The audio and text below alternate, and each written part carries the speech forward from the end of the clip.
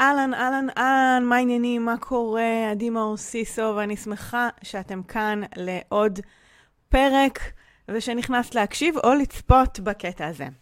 הקטע הזה לקוח מתוך תוכנית הבוקר שלי, תוכנית שהתחלתי בוקר בשבע, בתקופת הקורונה, לאור המצב ומתוך רצון לתת ערך בתקופה הזאת, ומצאתי את עצמי ממשיכה וממשיכה וממשיכה, ועלו שם הרבה נושאים חשובים ששמורים לא רק לתקופה ההיא, אלא בכלל להתפתחות שלנו, לצמיחה שלנו, לחוסן, כלים שיכולים לעזור לנו בכל מיני תקופות בחיים, גם עכשיו, גם תמיד.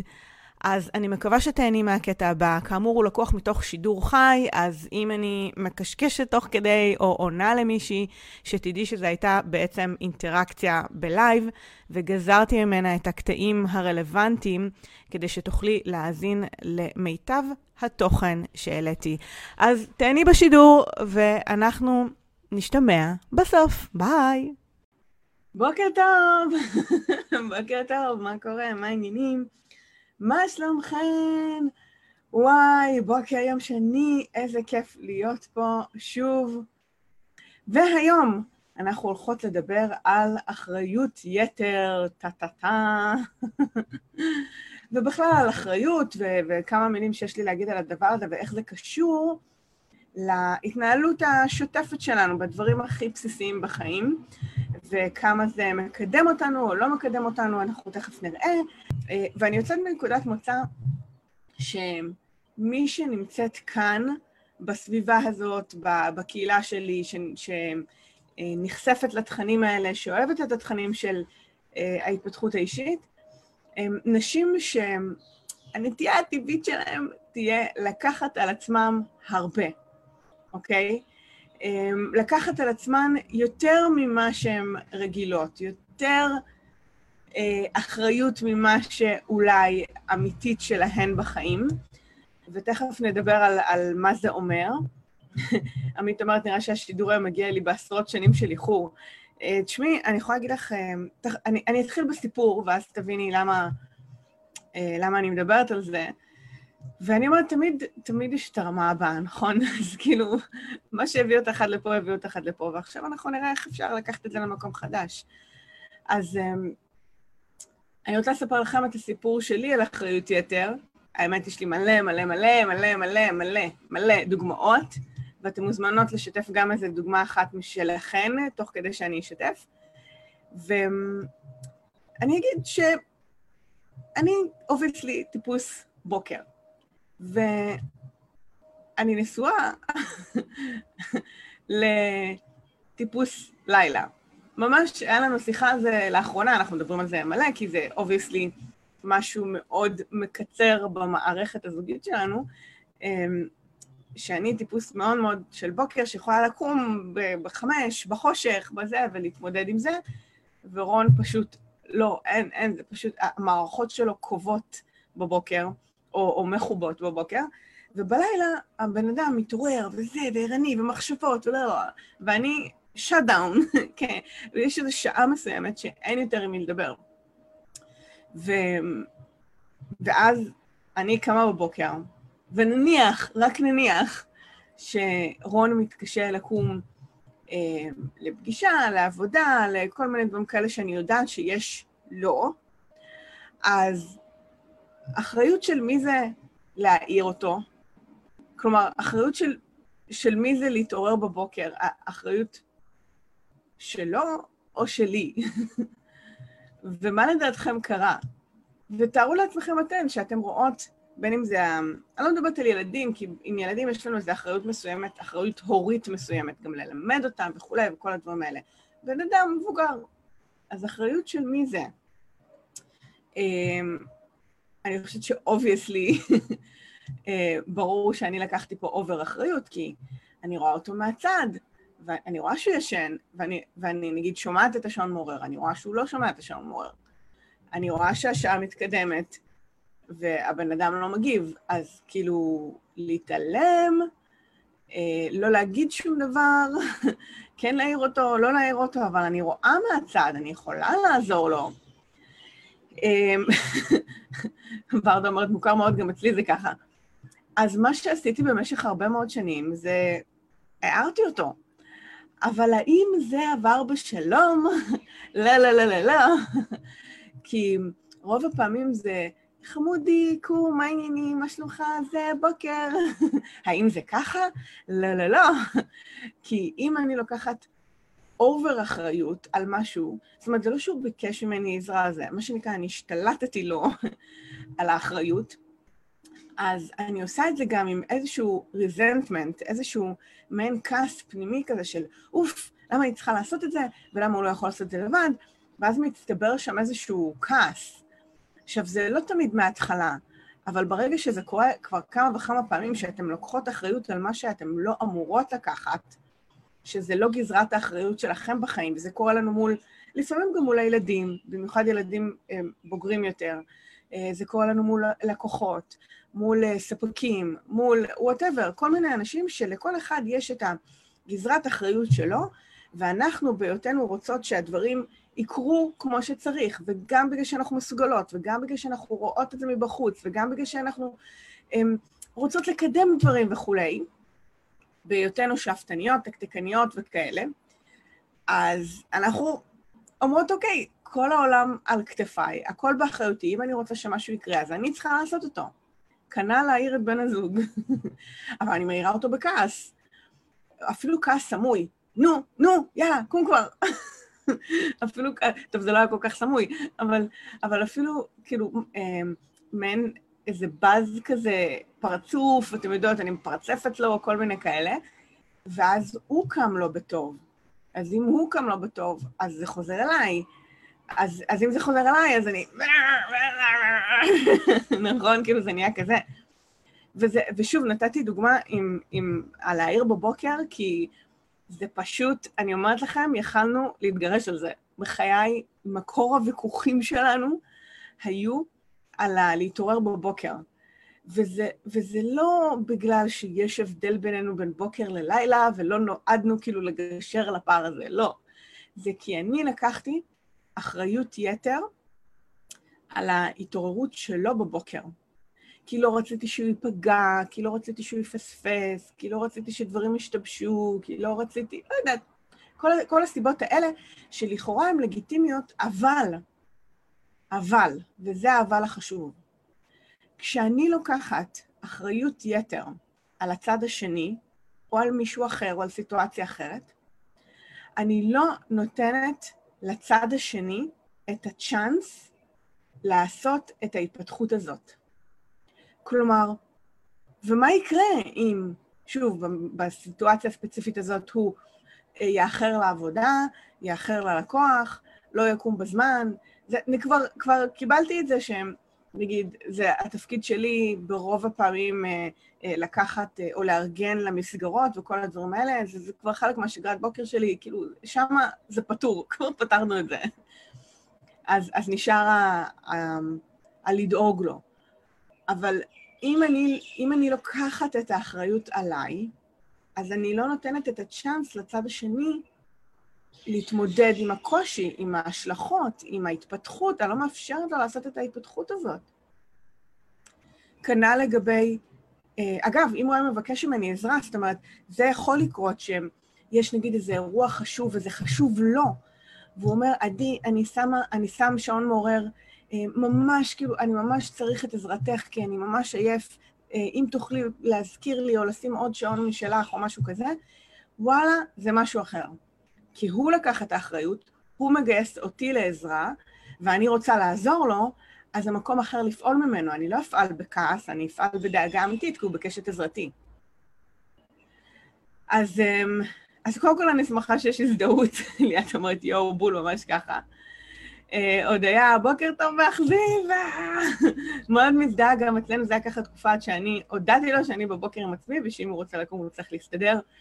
אז כן, יש פה איזה אקט של שחרור אחריות יתר. זה לא שזה שחרור שליטה או שחרור אחריות, זה אחריות שלו. אני רוצה להישאר בגזרת האחריות שלי. אגב, זה אותו דבר למשל עם ילדים, עם תינוקות למשל, שלתת לבן הזוג להשכיב אותם לישון, ואני שומעת שהילד בוכה, ואני רוצה ללכת אליו להציל אותו, אבל לא, זה אחריות כרגע של בן הזוג, ואם אני מתערבת, אני מונעת מהם, משניהם, את האופציה להתמודד עם קושי חדש, עם להירדם עם אבא, עם עליות לא עם אמא, עם משהו אחר, בצורה אחרת, ותחשבו איזה השלכות יכולות להיות לזה שם. בצוות, כשאני מנהלת מול העובדים שלי, האם אני אומרת מה שנקרא, זוז, תן לי? מכירות את התנועה הזאת? זוז, תן לי, אני אעשה את זה. זוז, תן לי, אני אראה לך איך. זוז, תן לי, עזוב, לא משנה. כל מיני כאלה. ובעצם אני לוקחת אחריות על איזושהי משימה או פעולה שלא אני אמורה לעשות, במקום לחנוך, ללמד, להראות, למשב, לתת משוב. במקום כל הדברים האלה, אני לוקחת את האחריות אליי. אגב, אחד הדברים שבתוך עסק שהכי חשובים, ואני עדיין מרגישה שאני מלטשת אותם, זה של מי האחריות הזאת.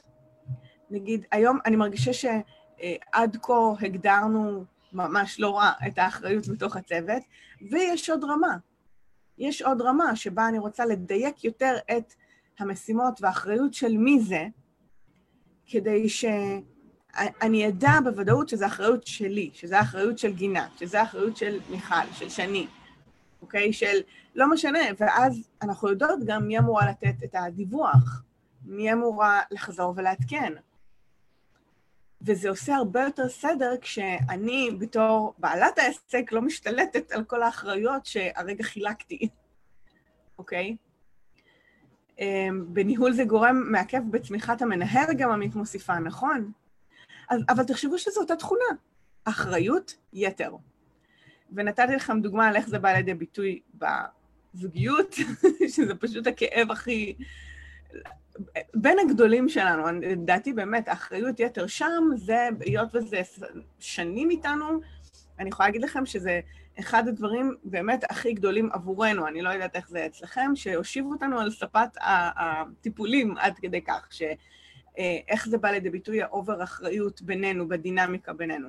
אז בזוגיות, מול הילדים, מול ילדים מתבגרים, אני בטוחה שיש גם דוגמאות שם, בניהול. אז איך יוצאים מזה? או, אחד, בוא נתחיל לראות את המקומות בהם אני לוקחת אחריות יתר, במקומות שהם לא באחריותי. ולהגדיר רגע, להסתכל בצורה כנה על כל התחומים האלה בחיים שלי, ולהתחיל לשאול את עצמי, מה באמת באחריות שלי ומה לא. עכשיו, אני כבר אומרת לכם, אני בפוזיציית העט, כי אני בפוזה עם השוט. אני כבר אומרת לכם, שלשנות את זה לא תמיד קל, כי לקחת צעד אחורה במקומות שלקחתי אובר אחריות, אומר שמישהו עשוי בעיניי להיפגע. עכשיו אמרתי בעיניי, כי יכול להיות שהצד השני לא תמיד ייפגע מזה, זה ההנחה שלי שהוא ייפגע מזה.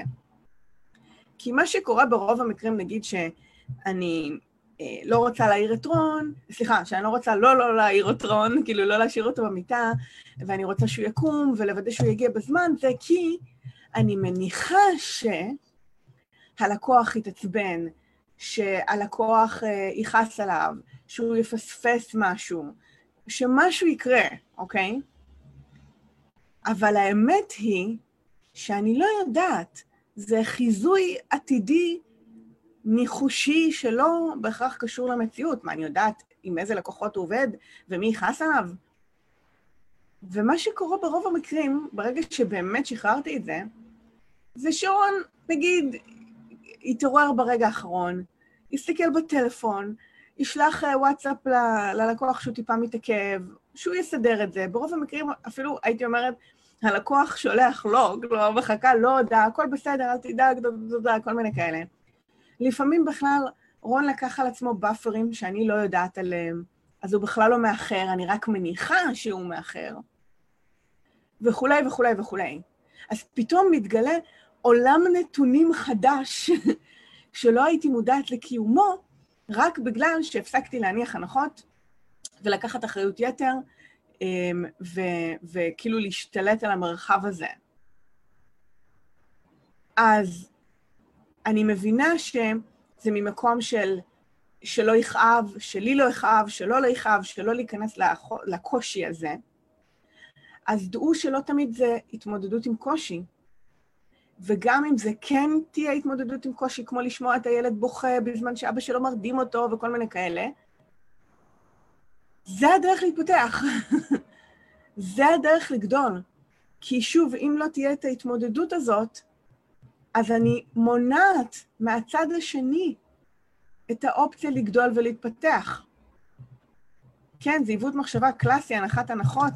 זה גם נושא החודש שלנו במועדון Next Level, רק שתדעו, אני דיברתי על זה במפגש המועדון שלנו ביום שישי בהרחבה של אפקטיב, והיום אני גם אשלח לחברות המועדון הרחבה על הנושא הזה, עם עוד עיוותי מחשבה ועוד כאילו איך לצאת מהלופים האלה. אז זה בהחלט נושא שיש לי מלא מלא מה להגיד עליו. פשוט ספציפית העניין הזה של אחריות יתר, זה מסע ששאפתניות שמות על הכתפיים שלהן שלא לצורך. והייתי שמחה אם תתרגלו את הורדת הווליום מהדבר הזה בעדינות. אוקיי? להוריד את הווליום קצת.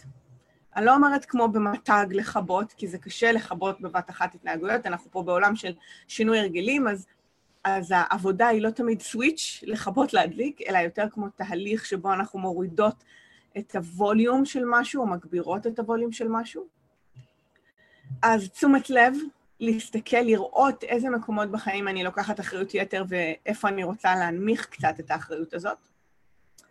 אפשר לשתף את הצד השני, אם מדובר נגיד בבן זוג או משהו כזה, לשתף את הצד השני, להגיד שאתם מתאמנות על זה, לשאול מה דעתו, לשתף אותם בתוך התהליך.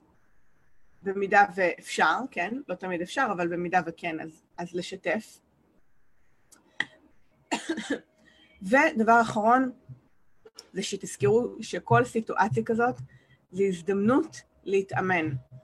ואם אתם רואות שבאופן אוטומטי זה עולה לכם, כאילו שאתם באות להעיר אותו, באות להגיד משהו, באות להתערב, אם זה במודעות שלכם וראיתם את זה, שזה הסעיף הראשון, אז יש לנו הזדמנות כמו להרים את האמברקס ולעשות... להרים לעצמנו את האמברקס, לעצור, לנשום ולהגיד שנייה, איך אני יכולה לפעול פה אחרת? האם זה אחריות שלי? מה באחריות שלי? מה יקרה אם אני לא אעשה את זה? ולהתמודד רגע עם מה יקרה אם אני לא אעשה את זה. כי זה המחשבה שאני רוצה להתמודד איתה. האם בהכרח יקרה משהו? האם משהו עד כדי כך נורא עומד לקרות? עכשיו, אם זה סכנה, אם זה משהו כאילו, אתם יודעות, מסכן חיים או טראומה או זה, ברור שאני אמנע את הסכנה הזאת, אם זה סכנה אמיתית, מהצד שמולי שאני רוצה לעזור לו. אבל ברוב המקרים, 90 ומשהו אחוז מהמקרים, זה לא ככה. זה לא ככה. אנחנו לוקחות את האחריות להצלחה של הלקוחות שלנו ב100%, ולא מבינות שיש גם להם צד בעניין הזה. אנחנו לוקחות את האחריות של מי שעובדת איתנו, למרות שנתנו לה משימה, אבל אנחנו רוצות שזה יתבצע בדרך מסוימת, אז אנחנו בודקות ועושות וכאילו עולות על העבודה שלה, רק כדי שזה יעשה כמו שצריך.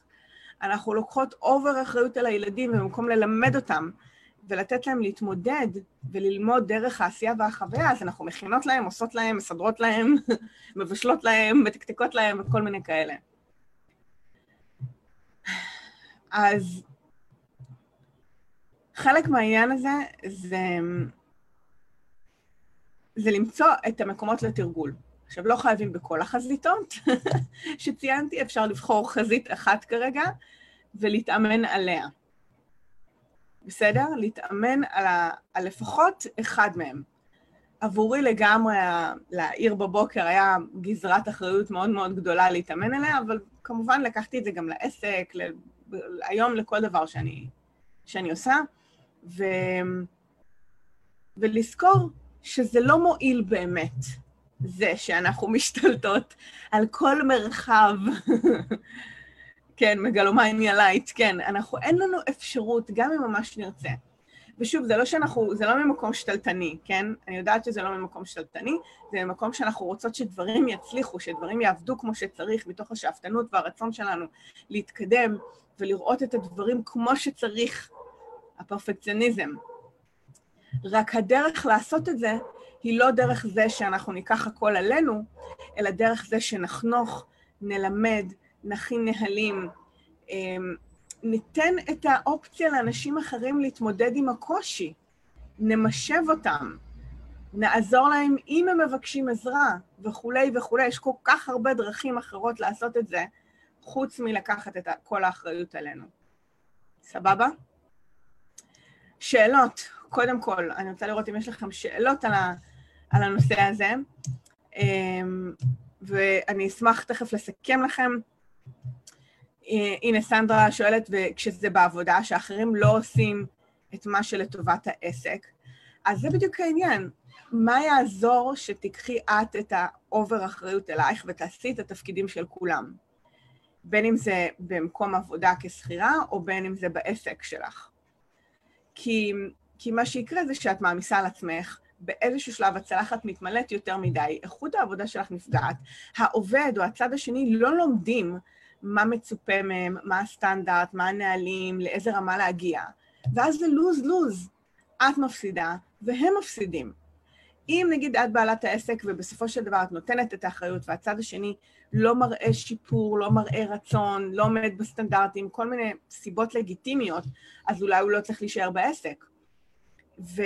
ואם אני נותנת צ'אנס אמיתי, אז זה יהיה מתוך מקום של לדברר את זה, להסביר, ללמד, לכתוב נוהל, לתרגל את זה, להציב יעדים, לבדוק את היעדים, למשב. יש כל כך הרבה תפקידים אחרים ניהוליים שאפשר לעשות, חוץ מלקחת את אחריות הצד זה שלא מבצע את הדברים כמו שצריך לבצע אותם, או כמו שהוגדר לבצע אותם. מבינה? אז זה לא יעזור שאני אקח את האחריות עליי. בת ה-18 שלי מלינה על כך שבגלל ההתנהלות שלי כל השנים היא פחות עצמאית, והיא צריכה לתת לאח שלה בן ה-8 להיות עצמאי, שיחמם, ושאני צריכה לתת לאח שלה בן ה-8 להיות עצמאי, שיחמם במיקרו לבד, יעשה עוד דברים שעד היום היא מתפנקת. אז קודם כל, אם היא רואה את זה, אז יש לה גם את האופציה להתמודד עם זה ולשנות את זה. היא לא חייבת להישאר מפונקת, היא בוחרת כי זה נוח. ויכול להיות שהיא תמשיך לבחור ככה עוד כמה זמן עד שהיא תבחר אחרת, וזה כבר ההתפתחות שלה. ולא הכל זה עלייך. יש לה גם צד בנוחות הזאת. לגבי הילד בן ה-8, יש לך שם עוד מרחב תמרון מסוים, כי בהחלט בגילאים האלה האישיות וההרגלים והתפיסות עדיין מתעצבות לגבי מה במסוגלות שלו ומה ביכולת שלו. ובהחלט הייתי מעודדת אותך לתת לו יותר אחריות וללמד אותו יותר מאשר לעשות בשבילו, במיוחד בדברים כאלה. ואגב, גם אני לוקחה בזה בחסר בדברים מסוימים, שהיום אני רואה שלוי ואיילה לא עושים את זה, כל מיני עבודות בית וכל מיני דברים כאלה, לא שאני עושה את זה יותר מדי, אבל כן הייתי רוצה ללמד אותם ולתת להם יותר אחריות ממה שיש להם כרגע, וזה בהחלט משהו שאפשר לעשות בגילאים האלה לגמרי. אני הייתי מכורה לזה ממש, וזה בא ממקום שכך הרגשתי קיימת, ובעשייה שהצלחתי לאחרים ולקחתי אחריות יתר, כן, זה מעין תחושת הצלחה פיקטיבית. זה לא תחושת הצלחה אמיתית. ולזה אני מניחה שהתכוונת. הייתי ממש מכורה ללקחת אחריות של אנשים אחרים. אז אני מקווה שזה עורר בכם את תשומת הלב, ואני אשמח לשמוע, ככה לסיום, על איזה אחריות יתר אתן הייתם רוצות להתאמן. רק להתאמן. רק להסתכל ולנסות לשנות. האם זה להעיר מישהו, לעשות בשביל מישהו, משהו בעבודה, מול בן הזוג, איזה מכל הדוגמאות שנתתי, איזה אחריות יתר הייתן רוצות להתאמן עליה. אני אשמח לשמוע. בינתיים הילד שואלת, האם יש מדריך לזה? מה ילד בן 8 כן ומה לא? מה ילדה בת 18 כן ומה לא? איפה עובר הגבול עם פינוק? בגדול, כן, יש מדריכים לזה, הן נקראות מדריכות הורים, ויש להם הרבה ידע בתחומים האלה, ואני בטוחה שברשת יש מלא מדריכות הורים ומאמנות לאמהות שיכולות לתת לך הרבה כלים. בגדול, ילד יכול לחתוך סלט בגיל 3, אוקיי? זאת אומרת, עם סכין, עם השגחה, עם הסבר, אבל תחושת המסוגלות לילד מתפתחת מגילאים אפסיים. כל שיטת המונטוסורי שמלמדת על איך ללמד ילדים ללמוד ואיך לתת להם להתמודד עם החיים, מתבססת על זה שילדים יכולים לעשות הרבה מעבר למה שאנחנו תופסים שהם יכולים לעשות. אז בטח, ופינוק הוא משהו, הוא לא, אנחנו מבלבלות בין פינוק לאחריות בהקשר של ילדים, וחושבות שאם אנחנו עושות בשבילן, אנחנו מפנקות אותם. אבל זה לא נכון. אנחנו מונעות מהם את האפשרות להתפתח. זה האובר אחריות, במקום לתת להם להתמודד, במקום ללמד אותם. במקום ללמד אותם להתמודד עם החיים, אנחנו עושות בשבילן. וזה לא פינוק, זה אחריות יתר. וברוב המקרים זה יותר אחריות יתר מאשר באמת לפנק אותם. בכלל, מה זה אומר לפנק אותם? לפנק אותם זה בליטופים, בחיבוקים, זאת אומרת, אני חושבת על המושג הזה אצלי. אני לא מפנקת באוכל, סליחה, אני יודעת שיש הרבה כאלה שעושות את זה, אבל זה לא המדד מבחינתי, אלא אם כן, אולי הגזמתי.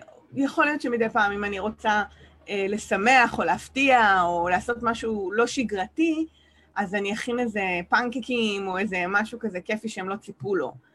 אבל זה לא אחריות יתר, זה באמת משהו חווייתי ושונה שאני רוצה לבטא, נגיד, במקרה הזה באוכל. אבל פינוק בשגרה זה חיבוקים, זה נישוקים, זה לעשות משהו ביחד, זה לשחק איתם, זה להתקרבל איתם מול סרט, זה המקומות, לא לעשות בשבילם. אני לא מפנקת אותם בזה שאני מקפלת להם כביסה, או לא יודעת, או מפנה את הכלים, או מגישה להם אוכל. ממש לא. זה מסוג הדברים שלצורך העניין גם הם יכלו לעשות בעצמם, אם הייתי מבקשת, מלמדת, או נותנת להם את המרחב לעשות את זה. אז תפתחו קצת את הראש בעניין הזה של איפה האחריות יתר, ואיפה אני יכולה ללמד, לחנוך, לעשות, ולא לעשות במקום. אז אני מקווה שזה קצת נתן חומר על המחשבה, הילד, וזו שאלה מצוינת, במיוחד לא שאני מתיימרת להיות כזאת עם, אני לא מדריכת הורים, ואני חושבת שיש לי מלא מה ללמוד עוד ולהשתפר, אבל אני פשוט רק מציעה לכם איזושהי תפיסה מסוימת. אז בואו נראה מה כתבתם, על מה אתם רוצות להתאמן, על לשחרר מאחריות על בחירת מסלול החיים של ילדים בוגרים, או הנה, בבקשה, לשחרר את האחריות מול ילד בוגר, ולתת לא להתמודד עם זה, כי הוא ילד בוגר, אני מסכימה איתך, זה אחלה מקום להתאמן עליו. הייתי רוצה להתאמן על לשחרר אחריות יתר מול בן הזוג בתפעול לוגיסטיקות עם הילדים. דוגמה נהדרת, נתתי דוגמה עם השינה, אבל יש עוד מלא סיטואציות לחלוטין. המוח שלנו כל כך גמיש, ילדים מסוגלים ללמוד ולספוג המון בגילאים צעירים. נכון, אפשר להחליף הוראות בשאלות, ותופתעו כמה יצירתיות ויכולת למצוא פתרונות, אנחנו כמבוגרים לא רואים לגמרי, ילדים מאוד טובים בזה. אני הגדרתי לי כמטרה לחודש אוגוסט לתת יותר אחריות לילדים, ומעניין לאן זה ייקח אותך עוד היה, אני אשמח שתשתפי אותנו מה בחרת ומה יצא מזה ומה קרה, מעניין, אגב, גם אצלי זה ככה, שאני מאתגרת אותי ואותם פה בכל מיני דברים, זה נורא מעניין לראות איך הם מגיבים לזה. כן, זה באמת להתאמן על שינוי האקסיומה שחינכו אותנו אליה, אנשים, ולא רק בגללנו כבני אדם. כן, נכון, יש פה הרבה תפיסות, הרבה תרבות, זה יכול להיות הרצאה בפני עצמה, אבל נכון, זה ממש ככה, ואני מקווה שזה יצר לכם פתח לחשיבה. אני אשמח לשמוע לסיכום מה אהבתם, מה לקחתם, מה אתם יוצאות מהשידור שלנו הפעם, על הנושא המאוד חשוב הזה בעיניי, שאצל נשים שאפתניות זה בולט הרבה יותר ונוכח הרבה יותר, והייתי שמחה שתורידו קצת מהמשקולת הזאת, מהכתפיים שלכם. יהיה לכם קצת יותר אוויר ומרחב לנשום. הילדה הולכת לצו ראשון, לא מוכנה לקבל טיפים לרעיון האישי, כי היא טוענת שיודעת לשחרר.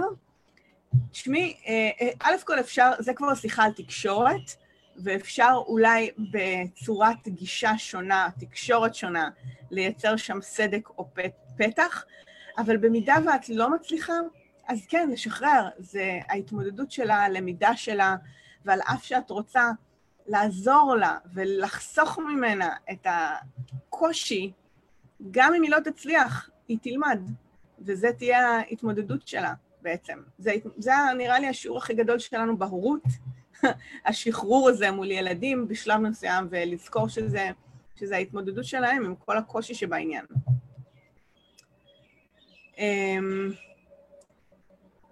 אוקיי, עכשיו, תראו, יש פה, אתם מעלות סיפורים אפילו יותר מורכבים, כמו בת ה-18 רצתה ללכת להפגנה בבלפור ושאלה אותי,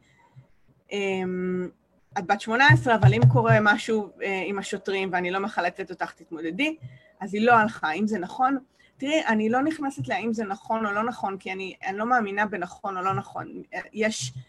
יש להתקדם או ללמוד.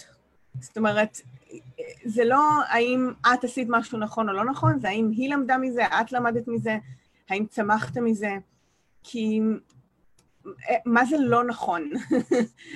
זה כבר הקטלוג שלי. הרי נניח אם היא הלכה וקרה משהו, אז היא תתמודד עם זה, היא תלמד מזה, את תתמודדי עם זה, את תלמדי מזה, וזה יהיה התפתחות לחיים שלכם. וזה כואב וזה קשה, ואני לא מאחלת את זה לאף אחד, חלילה, חוויות שליליות וכואבות, אבל זה דילמות מאוד מורכבות, ופה המקומות שאנחנו נרצה להסתכל עליהם. והצפת משהו, ונתת לה את האופציית בחירה, והיא בחרה לא ללכת, אוקיי? וזו הייתה בחירה שלה, שזה סך הכל בעיניי יפה, כי לא נעלת אותה בבית, אלא נתת לה להחליט, שזה בסופו של דבר מה שאנחנו, זה לתת אחריות, היא בחרה לא ללכת. אוקיי, יאללה, קלף לסיכום, אני מקווה שלא יתנתק לי המחשב. מסר להיום, טיימינג. כן, בסוף הכל עניין של טיימינג בחיים, ולפעמים האחריות יתר נמדדת בטיימינג שלי. כלומר, נגיד, גם בלהעיר, אז חלק מהעניין זה לדעת מתי זה באמת אחריות שלי, כי ביקשו ממני עזרה, וזה הזמן שלי להתגייס ולעזור, ומתי לא. ויכול להיות שיש עוד מקומות שבהם, אם תשימו לב, ותביאו את המודעות לאיפה באחריותכם, תשימו לב בזמן למתי אתם יכולות לפעול בכיוון ומתי לא. מעניין איזה טיימינג עוד יהיה לכם, ככה שיקפוץ לכם בחיים. יקרות, אני אשמח לשמוע איך עוד אתם מסיימות את השידור הזה, מה אהבתם, מה לקחתם, מה אתם יוצאות הפעם. שמחתי על ההזדמנות להיות איתכם הבוקר, ותודה רבה, שיהיה לכם המשך יום מקסים, וניפגש פה מחר ב6:45 בבוקר. ביי!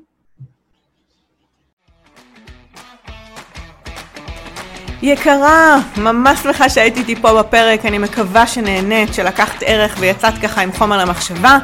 אני כרגיל אשמח לשמוע מה אהבת, מה לקחתי, מה את יוצאת מהפרק הזה באתר. את יכולה להיכנס עכשיו ל-adimaosiso.co.il ותחת הפרק הזה שיעלה גם הוא לאתר להשאיר את התגובה שלך ומה לקחת. כרגיל, אני אשמח להפיץ את התכנים האלה לעוד נשים שזקוקות לשמוע את זה. ככה שאם יש חברה, קולגה, בא לך לשלוח את זה בוואטסאפ, לשתף בפייסבוק או כל דבר מהסוג הזה, אנא, עשי זאת. התכנים האלה אחר כך מעדדים בעולם ומגיעים בדיוק לאוזניים הנכונות. שוב, תודה רבה שהיית פה ואנחנו נשתמע בפרק הבא. ביי בינתיים.